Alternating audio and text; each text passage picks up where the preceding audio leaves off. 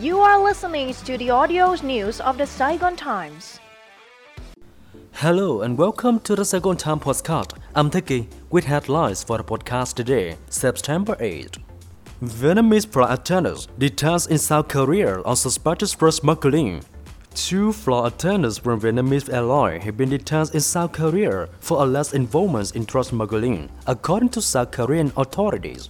The incident unfolded in South Korea's northwestern city of Incheon, bordering Seoul to the east, where police apprehended 2 female flight attendants, both in their early 20s. They are suspected of smuggling cannabis oil, with an estimated value of 300 million Korean won, or 5.4 billion Vietnam dollars. The drugs, concealed in comestible pouches, has been transported to South Korea since April 2023. During questioning, the detained flight attendants claims to have been unaware of their narcotics being concealed in comestible containers, said thus they were acting solely as couriers. For their services, the 2 flight attendants reportedly received free, ranging from 8,000 to 150,000 Korean won, or 1.2 million to 2.7 million Vietnam dollars per trip. South Korean authorities are now searching for 2 other members of the flight crew and have expanded the investigation to determine if additional individuals are involved in the smuggling operation. South Korean customs said thus they would enhance baggage checks for flight attendants arriving from Vietnam in response to this incident.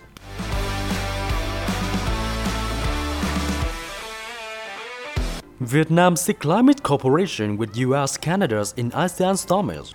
Prime Minister Phạm Minh Chính has called for the U.S. to expand climate change cooperation and support for Vietnam. He also proposed candidates facilitate Vietnamese exports and engage in green transition, energy transformation and adaptation to climate change. In addition, he sought U.S. support for Vietnam's climate efforts, especially in the sustainable development of the Mekong Delta region. Prime Minister Chính emphasized the importance of sustainable trade to stabilize supply chains and reduce anti-dumping measures. In 2022, the U.S. were the largest investors in the region, with investment totaling $36.5 billion, and this was ASEAN's second largest trading partner, with a total trade volume of $430.4 billion.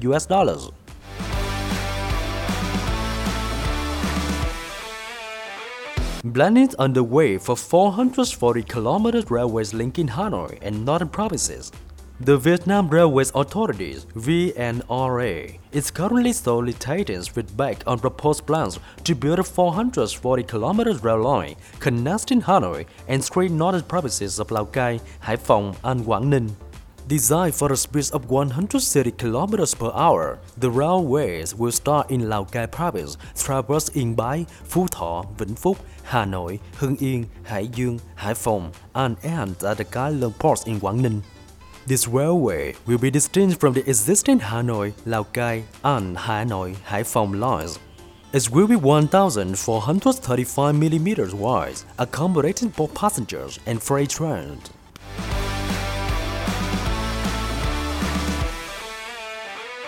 Trading renewable energy projects approved for commercial operation.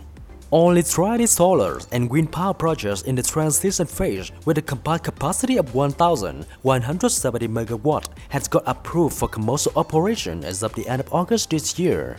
In the year to August 25, among the 85 solar and wind power projects, 79 with 4,449.86 MW in capacity has submitted their documents to Vietnam Electricity Group for price negotiations and power purchase agreements. The Ministry of Industry and Trade had provisionally approved prices for 58 of these projects, with 30 of them having received commercial operation dates acceptance. In terms of other legal procedure, operating permits have been granted for 29 projects encompassing either the entire facility or specific portion of it. Furthermore, 11 projects are currently under review, while 45 projects have yet to submit the documents for operating permits. And that's all from us for now. Thank you and see you in the next podcast.